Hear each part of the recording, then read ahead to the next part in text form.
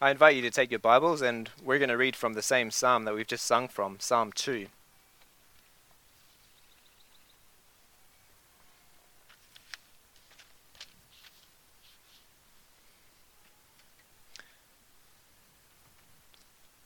This afternoon we're going to be looking at what the church confesses in Lord's Day 19 about Jesus having ascended into heaven, who now sits at the right hand of the Father, and as he does so, we can read about from Psalm 2 about how he has control over all nations.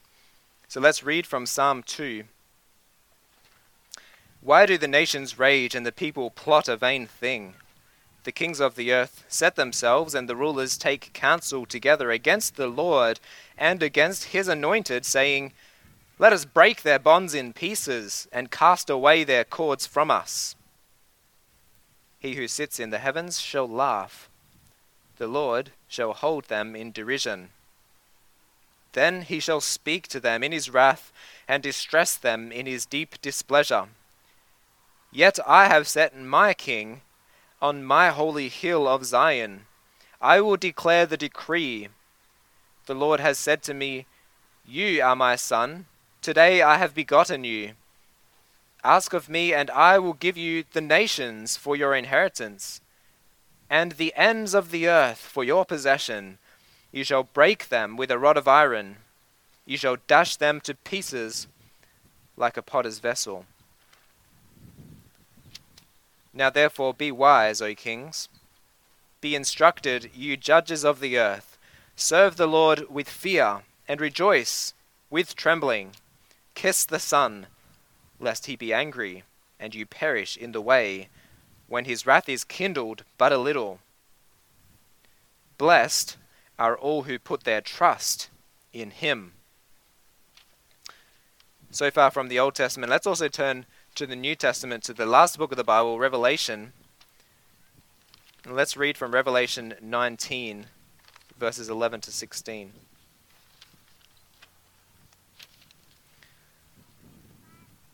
Revelation 19 gives us a picture of the final judgment.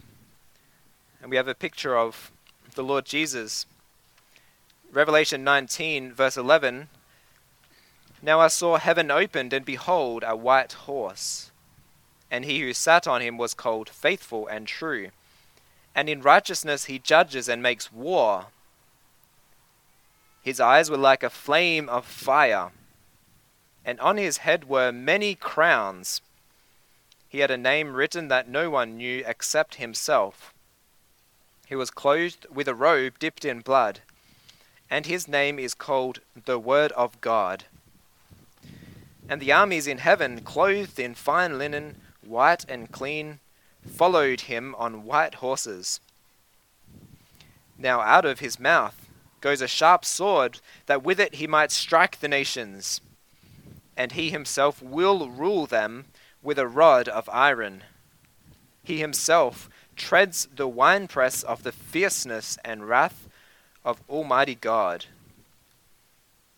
And he has on his robe and on his thigh a name written, King of Kings and Lord of Lords.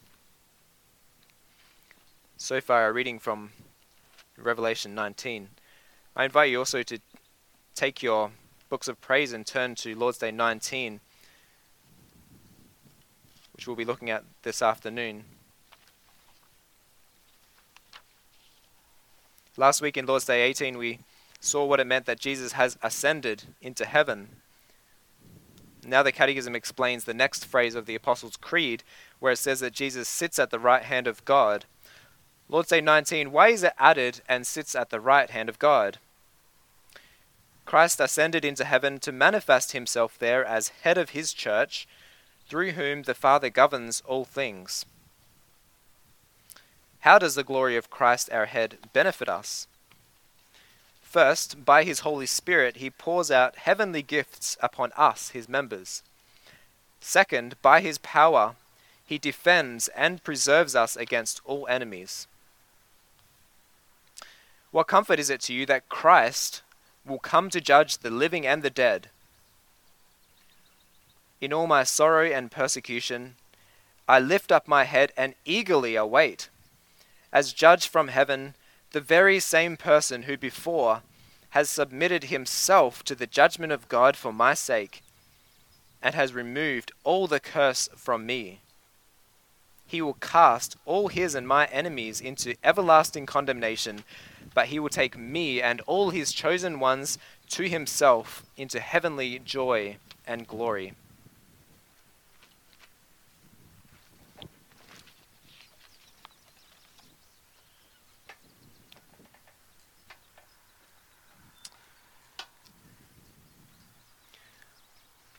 Well, I wonder this afternoon, when you think of a mighty warrior, when you think of a powerful soldier or army commander, how does it make you feel? Do you feel frightened, perhaps? Do you feel fear when you see an aggressive display of power? Does it make you realize how weak you are compared to the mighty strength of a soldier? How does it make you feel? Well, boys and girls, have you heard the story of David and Goliath? Goliath was a giant. He was one of the strongest soldiers there ever was. The Bible says that he wore heavy war equipment, and every day he stood in front of the armies of Israel and he taunted them, he scared them. He came out in front of them and he flexed his muscles and he said, "Look at me, look at how strong I am. Come and fight me if you dare." He reveled in his own strength. And you know how the army from Israel reacted. The armies of Israel, the Bible says, that when Saul and Israel heard these words from the Philistine, they lost their courage and were terrified. Terrified. That was their reaction to the flagrant display of power, to the might of Goliath. They saw him, the mighty warrior, and they were full of fear. Well, brothers and sisters, the Bible tells us that Jesus is also a mighty warrior. Maybe this is not how you normally think of Jesus, but this is a description that the Bible gives of him. In Revelation 19, we read the description of Jesus riding the white horse, leading the armies of heaven. He's a warrior. It's an image which inspires fear. He is a mighty warrior, an army commander. And this image of Jesus as a mighty warrior, it helps us to understand Lord's Day 19, as Jesus sits at his Father's right hand and will come to judge the living and the dead. Because as a mighty army commander, Jesus will come to judge the earth. He is the one who is most to be feared. Much more than the Israelites feared Goliath, Jesus needs to be feared. But as the people of God, we also confess that this same powerful warrior, Jesus, is our Saviour. The mighty warrior died as a criminal on a cross. He took the punishment which we deserve, a punishment that he will pour out on all those who do not believe in him, which is a fearful punishment. He took that punishment for all who believe in him. And because he is our Saviour, we do not need to be afraid of him. In fact, when we consider the great power of Jesus, his power is a comfort to us. Goliath was a fearful soldier to the Israelites. He inspired fear in all of the Israelites, but he was actually comforting for the Philistines. He was a hero for the Philistines because he was on their side. They weren't afraid of him. They were comforted by his might, and they actually boasted in his might. And in a similar way, we can be comforted by the might of our military commander, Jesus Christ. Because he is not fighting against us, but his mighty power as he sits on his Father's right hand is used for us. He is on our side, and so we can be comforted by his might. We can boast in his power. And so this afternoon, as we look at Lord's Day 19, we'll see that this confession gives us great comfort for all of those who find refuge in this mighty warrior. And so I'd like to summarize the message this afternoon with this title: My Saviour Jesus is the mighty army commander. First, we'll see his rank. My Saviour Jesus is the mighty army commander.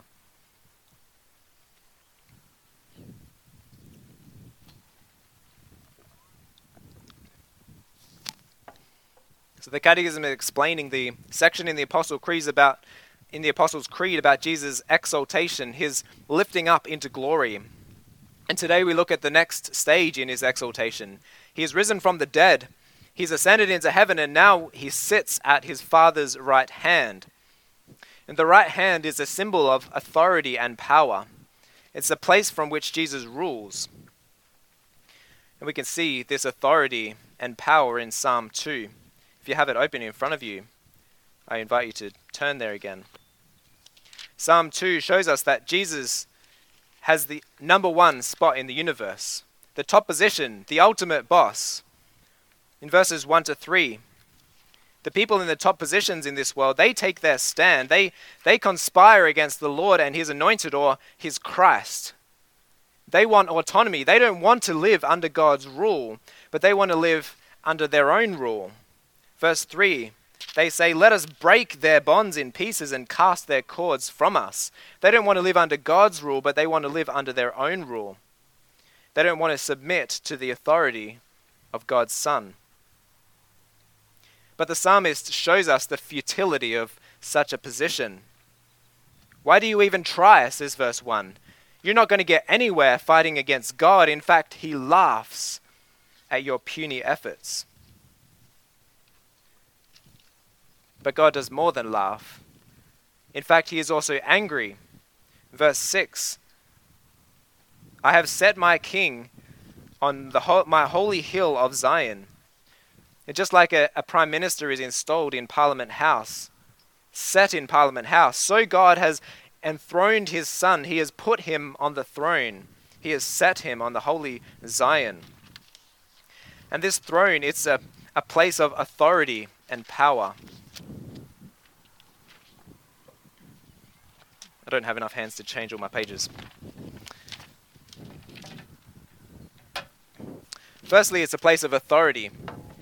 Verse 8 says, "Ask of me, and I will give you the nations for your inheritance and the ends of the earth for your possession." So Jesus, the Son of God, he has authority over all the nations and over the ends of the earth. He has authority over all the big cities, Toronto, Vancouver, Winnipeg. He has authority over the far north, even places with the sparsest population.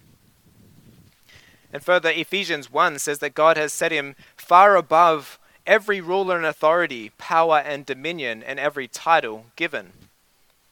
This is the seat that he has at the right hand of his Father, a seat over all the earth, authority over presidents and parliaments, over town councils, over tribal lords in the jungle, authority over also all the spiritual forces of evil, over Satan, over demons, over evil spirits. Jesus has the top spot, the number one rank. This is the authority that he has at the right hand of God, but he also has power. Verse 9 says that you shall break them with a rod of iron, you shall dash them to pieces like a potter's vessel.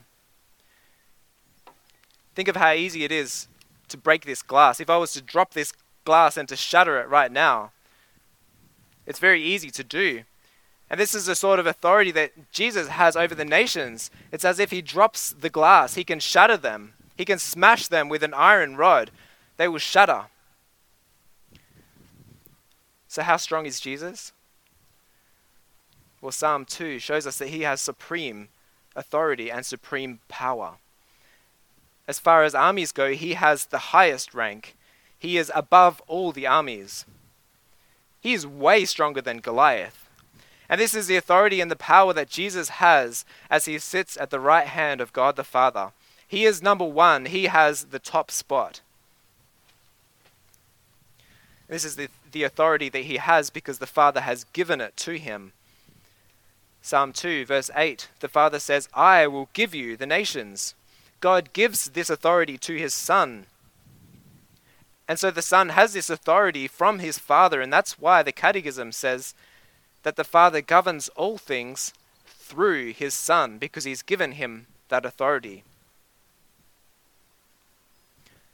And further, this authority of Jesus, it's manifested specifically in the church. He becomes the head of the church. The Catechism says he ascended into heaven to manifest himself there as head of his church. It reflects the language of Ephesians 1, which says that God placed Jesus in the top position to be head over all things to the church. or perhaps better translated as for the church. That is, for the sake of the church. This means that Christ rules all things for the sake of his church, for the sake of you and me, for the sake of his people. This is a tremendous comfort for God's people. The mighty army commander, Jesus, the number one position in the world, he is ruling for the sake of his church, for the sake of his people. He is not disconnected from us as a church, but he is the head. The church is his body. He is connected to the church. He is ruling for the sake of his people. He is using his power to fight for and to defend and to gather his people.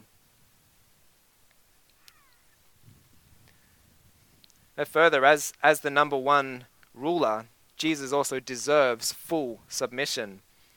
Psalm 2, verse 10 to 12, the rulers and the kings of the earth, they are called upon to serve the Lord, to pay homage to the Son, because he has authority over them, and this authority needs to be acknowledged. Every knee must bow to him.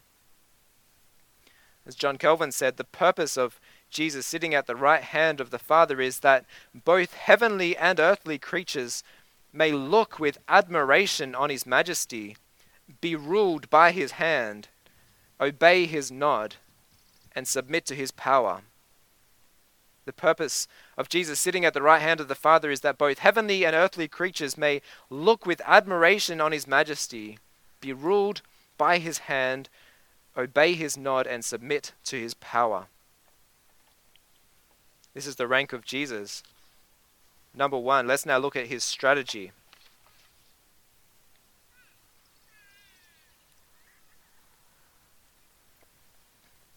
Because as the number one ruler, what does Jesus do? How does he use this power and authority? The last line of question answer 50 says that the Father governs all things through him. In other words, he is directing all of history. He is working towards that day when all of his enemies will be destroyed. He is working towards that day when his church will be complete, when all of his people will be gathered, when every knee will bow to him, the knees in heaven, the knees on earth, and when all things will be brought into subjection under his feet. He's directing and completing all of history until that happens. And as we consider his strategy, it's helpful for us to remember that he is doing all this as the head of his church. He's directing all things, as we've seen, for the sake of his church. And that's why the Catechism can ask, how does the glory of Christ our head benefit us? In other words, how is Christ's position as number one in the universe, how is it beneficial for the church? The first thing to see is that he gives us gifts by his Holy Spirit. This happened already in Pentecost. Perhaps you remember Pentecost. The Spirit came down in tongues of fire on the apostles in Acts 2. And as a result of the Spirit coming out, Peter preached Christ. He preached Christ as the exalted King, worthy of all worship. Acts 2:36, he says, "Therefore let all the house of Israel know with certainty that God made this Jesus whom you crucified both Lord and Messiah." Peter preached the exalted Christ as a result of the Spirit's work. And if you've been in Owen Sound over the last couple of months, we've been looking through the first chapters of Acts, and we've seen one thing very clearly, and that's the power of the Holy Spirit. The power of the Spirit as he worked through the apostles, making them bold witnesses of Jesus. The power of the Spirit to create unity in the early church. The power of the Spirit to overcome the sorcery of Simon. The power of the Spirit to convert Saul, who was the foremost persecutor of the church. This Spirit is given to Christ's church as his gift. And this Spirit will continue to work in the church and for the church as Christ's gift from heaven. And one way the Spirit does that today is by equipping all believers, by equipping all of us here today. Ephesians 4 talks about this. Verse 7 says that now to each one of us was given according to the measure of Christ's gift. To each one of us, that includes all of you. As believers, each of you has a gift from the ascended Lord Jesus. And Peter specifies some of these gifts in verse 11. apostles, evangelists, pastors, teachers. And then he says that these men are given to the church for the equipping of the saints, for the work of ministry, for the equipping of service of all the saints.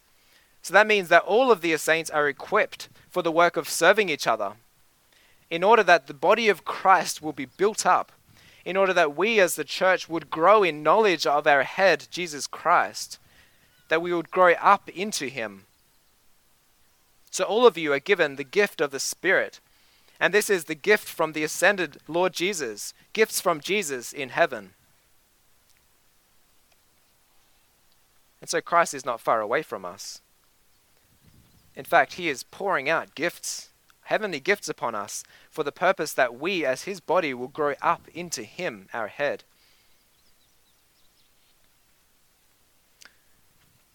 And further, his authority as the number one position, the number one ruler. This authority is what stimulates the mission of the church. When Jesus gave the Great Commission in Matthew 28, he said, "All authority in heaven and on earth has been given to me. Therefore, go and make disciples of all nations, baptizing them in the name of the Father, Son, and Spirit." So Jesus' authority over heaven and earth is the reason for his disciples to go out and make disciples. It's because he rules as number one, because he is deserving of complete submission, as we've seen from Psalm 2. And that's why he said to his disciples in Acts 1 verse 8, he said, "You will be my witnesses to the ends of the earth." They would witness him to the ends of the earth, and perhaps you remember that phrase from Psalm 2. The ends of the earth are given to Jesus as his possession. And so because the ends of the earth belong to him, then his apostles could be his witnesses to the ends of the earth, preaching with his authority wherever they went. So they never had to be afraid, no matter where they went. They knew that they had Jesus' authority when they went into Antioch, or when they went into Athens, or when they went into Thessalonica, or when Paul went to Spain. They knew that Jesus ruled over every city they entered. Every power they encountered, every demon or every spirit, they knew that Jesus had authority over each one of them. Every person they spoke to, they knew that Jesus had authority. And this is true today as well. This is true for missionaries, that their mission is stimulated by the authority of Christ. Christ has authority that extends into the darkest corner of the earth. He has authority over every square inch of the earth. And this authority stimulates mission. We don't need to be afraid wherever we go because Jesus is number one. And it's also true for all of us in our day-to-day conversations that we have with unbelievers. We don't need to be afraid if people reject us for confessing Jesus as our Lord, for the very reason that he is Lord. He has the top position in the world, and his authority therefore also gives us the confidence to confess his name. We don't need to be afraid of confessing Jesus because he is ruling from heaven. And so Jesus is building his church through his Holy Spirit by his authority. And the Catechism also says that he is defending and preserving us against all enemies by his power. You know, the church may look small. She may look weak. She may look attacked and helpless. As Christians, we might cower or cringe as we see the power of the enemy, as we just read news headlines, as we see the church shrinking in our society, as we hear about churches closing their doors and not opening them again, as we hear about the rampant spread of ungodliness, the celebration of immorality and evil morals. The church may look very weak, very attacked. But we can be comforted this afternoon to know that there is no enemy that is stronger than our Lord Jesus. There is no power that can defeat him. Quite the opposite. In fact, Psalm 2 that says that the sun will shatter the nations like a potter's vessel, like a glass jar. Every power that fights against him is like this glass jar in Jesus' hand, ready to be shattered. So the Son of God, my Saviour Jesus, he has the rank as number one in the universe. And he uses this power to gather and defend and preserve his church. We'll see that he will also have the final victory.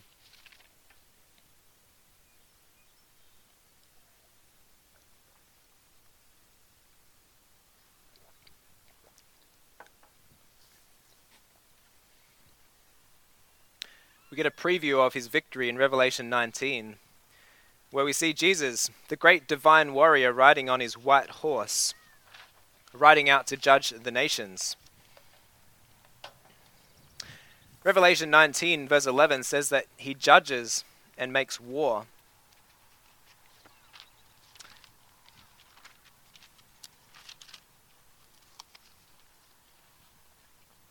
Jesus judges and makes war. He is the one who will judge the earth. As question and answer 52 says, Christ is the one who will judge heaven and earth. The Father, who has given authority to the Son, has also given him this authority to be the judge, to judge all creatures in heaven and on earth. Jesus is the powerful judge. And what a picture we have of him in this section of Revelation 19. Verse 12 says that his eyes were like a flame of fire. And with these eyes like fire, he sees into every person's heart. He sees into your heart, he sees into mine, and he examines our minds and our hearts. He judges our thoughts and intentions. He's a judge who knows the secret intentions of our hearts. He also has many crowns on his head. You know, the dragon of Revelation 12 had 7 crowns. The beast of Revelation 13 had 10 crowns. But the rider on the white horse has many crowns. The dragon and the beast may have a limited power for a short period of time, but Jesus' power is endless. No one will be able to escape his judgment. And he also has a robe which is dipped in blood. It's an image which comes from the Old Testament, from the book of Isaiah chapter 63, which shows God as a warrior coming to bring judgment with blood on his clothes. Now Jesus has this position of bringing judgment because the Father has made him the judge of the earth, a judge who leads the armies of heaven. And then verse 15 gives 3 images to show how he will judge the nations. Firstly, out of his mouth coming a sharp sword with which he will judge the nations with. He comes with a sword of judgment. It again reinforces the picture we saw at the start of the sermon of Jesus as a mighty warrior, a mighty army commander. The second image is a rod of iron with which he would rule them. Perhaps you recognize that image, a rod of iron. It comes from Psalm 2, which we read earlier, where we've seen Jesus' complete control over the nations. His iron rod will rule them. His rank is number 1.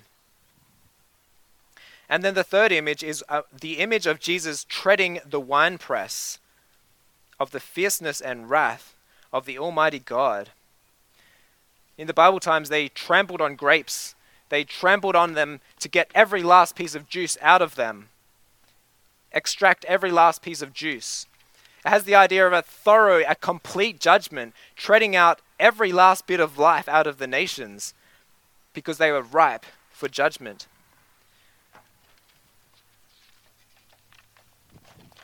Well, this is the picture we have of Jesus as a judge.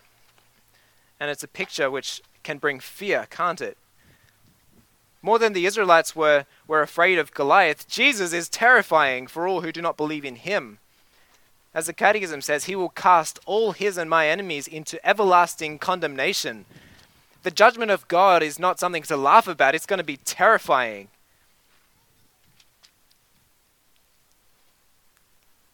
But did you notice that the Catechism asks the question, what comfort is it to you that Christ will come to judge the living and the dead? Comfort? Yes, comfort, because we know that this powerful judge is also our Saviour. He has submitted himself to the very judgment of God that he judges with for all who believe in him. Maybe you noticed the last line of Psalm 2. It says, "Blessed are all those who put their trust in him." Jesus, who rules from heaven, who will crush the nations. Blessed are all who put their trust in him. Blessed are all those who bow their knee to his sovereign rule and trust in him for their salvation. Because just like Goliath was terrifying to the Israelites, but a refuge for the Philistines, because his power made the Philistines feel secure, so Jesus' power gives us security. We are on his side. He's using our power to fight for us, and so we're eternally safe in him. And we can know this because, as the Catechism says, he has submitted himself to the judgment of God for my sake. He has removed all the curse from me, and there is therefore now no condemnation for me because I believe in him. And more than that, not only is there no condemnation for us, but we can also look forward to the defeat of God's enemies and our enemies. If you look at things in this world, there are so many injustices. There won't be justice achieved in this life. And sometimes that's really hard for us to accept. We yearn for evil to be punished. We want fairness. Sometimes we just cry out, that's not fair, when we see evil in the world, when we see injustice. Sometimes it seems that evildoers prosper. And so it's a great comfort to know that God one day will bring perfect justice. One day everything will be fair. Jesus will cast all his and my enemies into everlasting condemnation. And so, friends, as you think about God's judgment this afternoon, can you look forward to Jesus' return with comfort? As the Catechism says, can you eagerly await for him? Or should you be afraid of his terrifying power? Because one day Jesus will return and he will judge every person. He will judge you. He will judge me. And he will judge every one of his enemies. And he who is ranked number one in the world, who has the supreme power and authority, would send every one of his enemies into everlasting punishment. Are you one of those enemies, or are you one who takes refuge in him?